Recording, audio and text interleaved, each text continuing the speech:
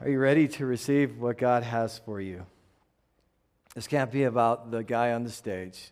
It has to be about the God we serve. It has to be about our Lord Jesus Christ.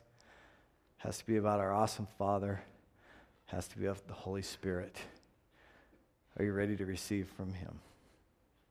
And I know that there are very real things that can keep us from receiving. And God cares more about those things than you do. So why don't you just take a moment and give God what concerns you this morning? Maybe a person, maybe a circumstance.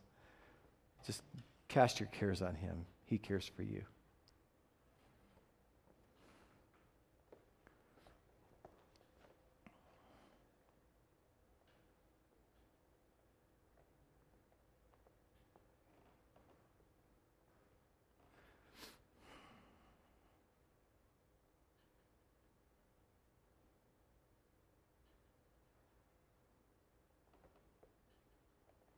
Now, Lord, speak into our lives. We're listening. In Jesus' name, amen. All right. What's our mission statement here at Summit Church? Excellent, yeah. And each week, in light of the text that we're working, we have another specific challenge, another specific goal in mind, but I don't want to limit what the Holy Spirit may want to speak into your lives. But as I was focusing on teaching, this is what was on my heart. This is to challenge each one of us to strengthen our resolve to go hard after God. Okay, that's what this is all about. Does anyone here desire to know God beyond your current level of knowing Him? Yeah, all right. I love that. Yes. Awesome. I think the fact that you're here says something about your searching, your wanting, your desire to know Him more. If you showed up specifically today because you knew we were starting this study based on A.W. Tozer's classic, that it says something about your heart and your desire to know Him. I think the fact that we've been running out of books as people are preparing for this study says something about your desire to know Him more, and I celebrate that because it's really what it's all about. The Apostle Paul, we could say, had a deep relationship with the Lord. You can think about his encounter with the Lord. I mean, this epiphany on his way to Damascus, where Jesus talked to Paul directly, in fact, showed as a bright light that knocked him down to the ground and even blinded him, right? And Paul says in his walk with Christ these words, I want to know Christ. Just hear that right there, okay? A guy who knows Christ says, I want to know Christ. And then he gives us these two contrasting sides of Christ. Here he says, I want to know the power of His resurrection. And I want to know the fellowship of sharing in His suffering. So the power side of Christ and the vulnerable side of Christ. But Christ in power was willing to lay His life down for our sakes and suffer at our own hands, becoming like Him in His death, and so somehow to attain to the resurrection from the dead. Paul's in prison when he penned these words, but chains couldn't keep him from his pursuit of God. And I think it's important right here that we stop and point out, your current circumstances cannot stop your pursuit of God. They have nothing on you. You can pursue God regardless of where you are in life, and you can pursue God regardless of what's going on in your life, around you, what's happening in our world.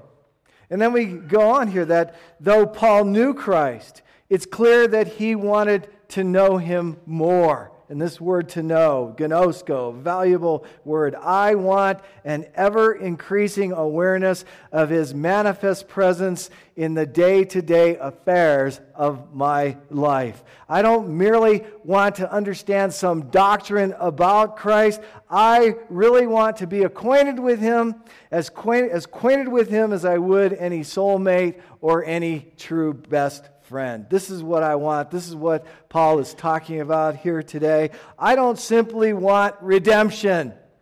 I want the Redeemer. It's a relationship here. But our desire to know God kind of gets muddied with all sorts of questions. Questions like, well, what's God's part in this deal? And what's my part in this deal? And how much effort do I need to put forth in my desire to know Him? And Tozer begins to help us and begins to answer some of these questions by giving us a couple of theological expressions, the first of which is prevenient grace. And it's the idea that God takes the first step, that God acts first, that He moves first. And before a person can seek God, God must first have sought the person. He's the hound of heaven, and He's on a hunt for you, sniffing you out, seeking you out, because He wants you to know Him, and He wants a relationship with you. Jesus said, "No one can come to me unless the Father who sent me draws him, and I will raise him up at the last days." So we have to believe that God is drawing people to Jesus. And in believing that God is drawing people to Jesus, we want eyes to see where God is working and where He's moving and where He's drawing and where He isn't, so that we're not fighting battles that are unnecessary. As in love, we want to share the good news with other people. Lord, I just want to enter into what You're doing. God gives us a desire to pursue Him. God gives people the desire to pursue Him. So it poses the question, well, so are you talking about election where some are saved and some aren't? I can't speak to all those things directly and specifically, and I will not. But I know this, God drew me. And therefore I have to believe that He's drawing people. And do I want to go around saying, well, He's drawing me, but He's not drawing you? No, I simply want to see where God is moving and where He's working. But we have to be honest that left to ourselves, we are totally incapable of responding to God. It's God who puts this in us. In fact, the Scripture says we are downright hostile toward God and the things of God. Look at it. This is in Romans chapter 8, starting with verse 7. Look what it says. It says, the sinful mind. Okay, now that's the NIV translation. But it actually means that the flesh, it means you and me left to ourselves. Okay? It means what we are apart from Christ. It means the natural fallen state of man. That in this state, that we are hostile. You see that? To God. That mind does not submit to God's law, nor can it do so. Those controlled by the sinful nature, which is flesh, our natural state, cannot please God. And it's the flesh that convinces us that we're good enough. But what does it say here? Left to ourselves, we cannot please God. Is it because God is some kind of ogre? No. It's because God by nature is holy. And if you think you're going to approach God like a dry piece of grass thinks it's going to approach a fire, you better think again about that one. Okay? Yeah. We cannot please God. Now, for the believer, look at this. You, however, you as a transformed one, are no longer controlled by the flesh, by the sinful nature, but by the who?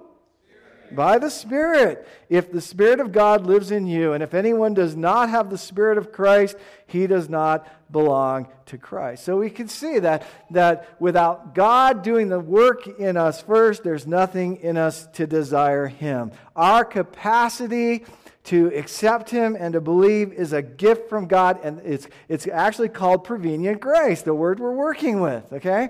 Prevenient grace doesn't save a man, but it draws a man to the one who can save him. This is what we're talking about, God taking the first step, and therefore we don't go around judging people or with a critical spirit. We don't go around, but actually as a new believer, I heard people ask the question, why don't they accept Christ? What's wrong? Why can't they see it? It's like, are we denying Scripture? Instead, we need to fall down on our faces and pray for them.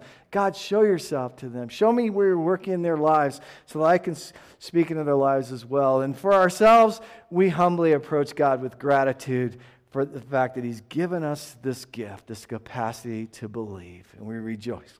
We rejoice in that.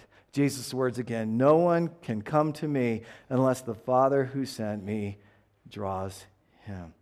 So the Spirit helps us to put faith in Christ, and that leads us to a second theological term here, and that term is justified by faith. Justified by faith alone. Justified, made right with God, not by our own goodness, not by any effort we put forth in ourselves, but we are justified by responding with the kind of faith that God gives us to respond with. Look at Ephesians chapter 2, verses 8 and 9, where it says this: "It is by grace, it is by God's exceptional goodness that you have been saved, if you're saved, through faith, and this not from yourselves. It is a gift of God, not by works, so that no one can take credit for it." See that? So that none of us can boast. Instead, all we can say is all glory to God. Amen? Yeah. So we start right here. If God has given you a faith that enables you, or if God is giving you a faith that is enabling you right at this moment, rejoice. Call on the name of Jesus. It's the starting point of everything that we want to talk about today. It's the starting point that we want to talk about always. Believe in the Lord Jesus Christ and you will be saved. And not only you and your oikos. I love that word oikos because it means you and your sphere of influence. God overflowing you so that it's contagious to the people around you. The Christian faith, some don't like this expression, but I think it just gives us, every analogy breaks down at some point, but the faith is like a communicable disease. And we go around sneezing on some people. Yeah. Better picture is the overflow of the fountain that God is pouring into us. So now we have to turn a corner in all that. Rest confident in your salvation. He who has the Son has life. The sad side is scriptural too. He who does not have the Son of God does not have life. I don't write these things to you so you can go around who has life and who doesn't. That's not in there. But we can assume that's there. He who has the Son has life. He who does not have the Son does not have life. I write these things to you who believe in the name of the Son of God, in order that you may know, that you know, that you know, that you know, that you have eternal life. And this is the confidence we have in approaching God, that if we ask anything according to His will, He hears us. And if we know that He hears us in whatever we ask, we know we have received that which we've asked from Him. In context specifically to what are you doing with the Son. But the sad thing is that we've turned all of this into some sort of mechanical system. Pray this little prayer and God will give you a guaranteed ticket to heaven. That's what we've done with this. I mean, it's as if we're saying that a man can be saved without ever hungering and thirsting after God Himself. Recognizing that we have this deep longing and this deep thirst. That a man can be saved void of any kind of relationship with God. Just pray this little prayer and that's the end of it. Or we can be saved without any kind of moral transformation whatsoever. Just keep believing on Jesus and live however you want to. And what we're taught is to rest secure on what Scripture says, but nothing is taught about a growing vital relationship with the living God. That's what this is about. God wants to know you. Jesus says this. He says, "My sheep listen to my voice." It's about obedience right there. My sheep listen to my voice. I know them and they follow me. How about this? And they follow hard after me. Are you consciously aware of God's presence in your life? Would you like to be? I mean, this is what it's all about. 2 Corinthians 5:19 says, and this is the Good News translation, our message is that God was making all human beings His friends through Christ. God did not keep an account of their sins, and He has given us the message which tells how He makes them His friends. And that really is how He makes others His friends also. He's making us friends so that we can make friends for God. You see, we gain access to the Father through faith in Christ alone. That's the starting point of everything that we're talking about, of a very real relationship with Him. And what it leads us to is this. The only way we're ever going to truly build a relationship with anybody including God himself, is to spend time with him. Personal time with God. That's right. That's what we're talking about. And it's not personal time that's filled with news. You know, we must be building a relationship because we're watching television together. No, it's a personal relationship where you're talking to each other, you're getting to know God, and God is revealing himself to you, and God is growing in a relationship with you. That's what this is all about. A relationship isn't built upon a one-time event, such as the one prayer where I prayed when I was 4 years old to receive Jesus, and therefore I must be a believer. It's not a one-time prayer. It's an ever-growing relationship. It's not infant baptism. That's not about relationship. God puts a desire in those who have a desire in us to know him, and the result of us coming to know him is a recognition that we need to know him more. You see, so the application is we go hard after God. Listen to Tozer just a little bit right here. God is a person. And in the deep of his mighty nature, he thinks, he wills, he enjoys, he feels, he loves, he desires, and suffers as any other person may. In making himself known to us, he stays by the familiar pattern of personality. He communicates with us through the avenues of our minds, our wills, and our emotions. The continuous and unembarrassed interchange of love and thought between God and the soul of the redeemed man is the throbbing heartbeat of the New Testament faith. I'm going to change that word right there. Second paragraph, listen to this. The intercourse between God and the soul is known to us in conscious, personal awareness. It is personal, that is, it does not come through the body of believers as such, but is known to the individual and to the body through the individuals which compose it. And second, the conscious, that is, it does not stay below the threshold of consciousness and work there unknown to the soul, as in the instance of infant baptism, as is thought by some to do, but comes within the field of awareness where the man can know it is as he come to know it as he knows any other fact or experience. So the application, do you truly know him? Do you know him? Tozer points out that it's an intimate relationship, that it's a awareness, that it doesn't come through a body of believers. That is so important. Friends, there are many benefits to being a part of a body of believers. Okay? Let's just talk about that for a moment.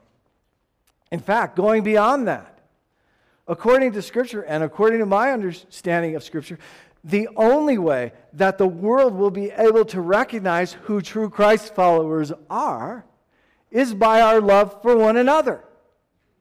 So if you're one of those persons who says, you know, I do my own thing and I really don't know church, you have literally shut off your testimony to the world.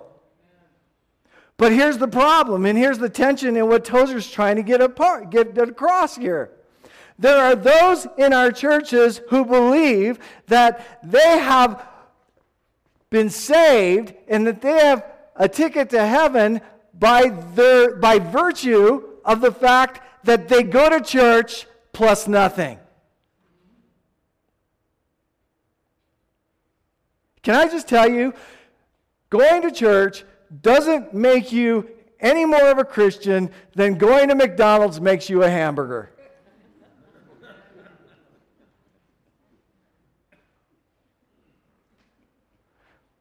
This is about God wanting to know him. Do you know him? Do you recognize his voice? To be a Christian means to be a follower. It means to be a student, a learner of Christ. This is an ongoing thing.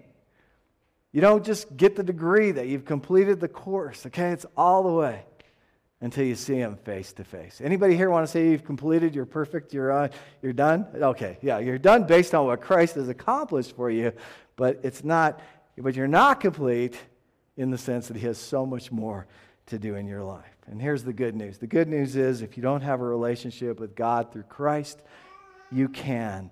But every one of us must come to this place of considering the reality of not hiding behind the smoke screen, behind all the hypocrites at church.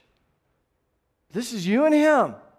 That's why our deal is all eyes on Jesus. It's about, we don't look to the left and to the right for our experience. We look to him because we realize everybody else can fail us. In fact, I can fail everybody. And so in light of that, I'm keeping my eyes on Jesus and I'm walking in grace, okay?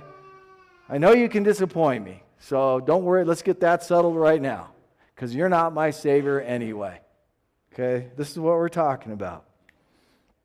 But we have to get to the place where God is just as real as any other experience, any other relationship that we enjoy in life. If you want God today, first thank God for the fact that he's already working in your heart. And then out of that, receive Jesus. Respond to Jesus with this whole idea of I'm tired of doing life my way. I'm turning around. I want to do life your way. I'm following you. I want you in my life. I want to know Christ and the power of his resurrection and the fellowship of sharing in his sufferings, becoming like him in his death, and so somehow to attain to the resurrection from the dead. Salvation is the place where it all begins.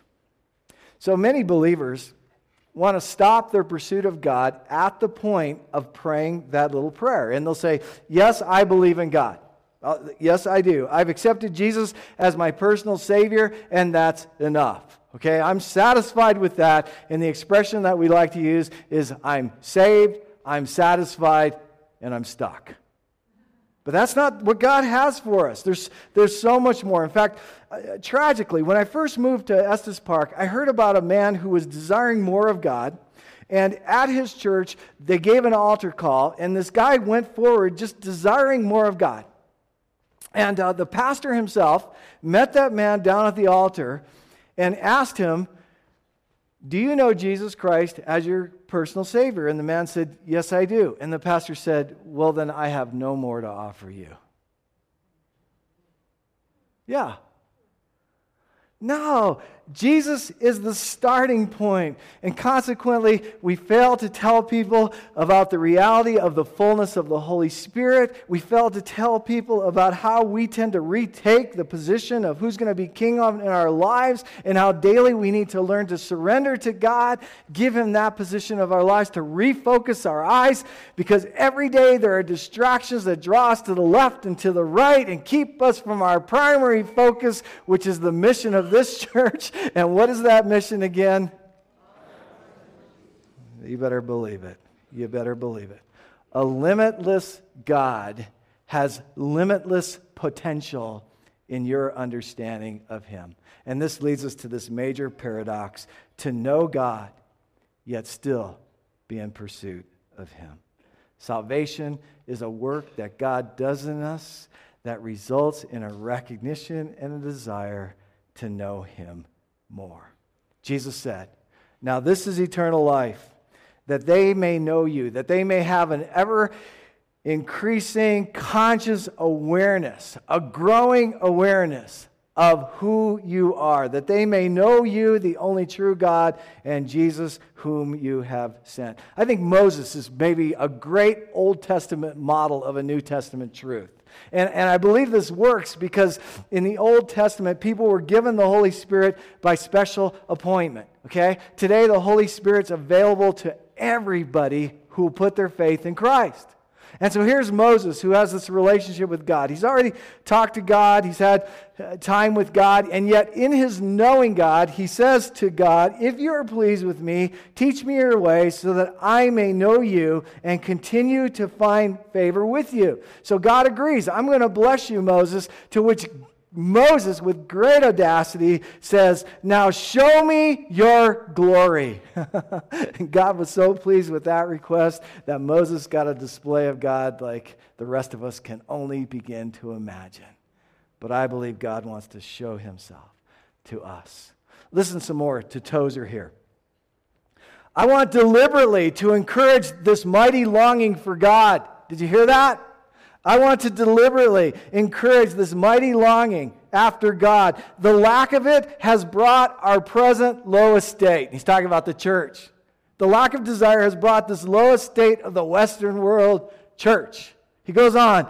The stiff and wooden quality of our religious lives is a result of our lack of holy desire. Complacency is the deadly foe of all spiritual growth. Acute desire must be present, or there will be no manifestation of Christ among his people. He waits to be wanted. Too bad that with many of us, he waits so long in vain. I want to go on. Listen. Every age has its own characteristics. Right now, we are in the age of religious complexity. The simplicity which is in Christ is rarely found among us. In its stead, we have programs, we have methods, we have organizations, and a world of nervous activities which occupy time and attention but can never satisfy the longing of the heart. The shallowness of our inner experience, the hollowness of our worship, and the servile imitation of the world which marks our promotional methods all testify that we in this day know God only imperfectly, and we know the peace of God scarcely, if at all. Let me go on. If we would find God amid all the religious externals, we must first determine to find him and then proceed in the way of simplicity. Now, as always, God discovers himself to babes and hides himself in the thick darkness from the wise and the prudent. Oh my goodness, we spend so much time defending our doctrinal positions. I'd sure like to see a little baby having those arguments. And that divides us. It sends the wrong message to the world. I'm going to keep going here. We must simplify our approach to God. We must strip down to essentials, and they will be found to be blessedly few. We must put away all effort to impress and come with a guileless candor of childhood. If we do this without doubt, God will quickly respond. It's interesting to me that since I've been a believer, I've heard many people blame their lack of spiritual growth on the church. It's the church's fault. I'm not getting fed. My needs aren't being met there. And so on we go, chasing after all kinds of teachers, hoping to scratch some kind of itch. And what we're really saying is, God is not enough. I need God and I need something else. It's a deal where I need God plus, and I'm expecting you to fill the plus, and if you're not filling the plus, then there's something wrong with you. But here's the truth. Listen to the statement right here. When at last, hear it now, when at last the religious spirits have said their last word, there is little we need but God himself. Wow. It applies to us individually. It applies to us corporately. Individually in the sense that that's where our growth comes, spending time with them. Corporately in the sense that we spur each other on in this relationship, and it's the only way that will truly glorify him.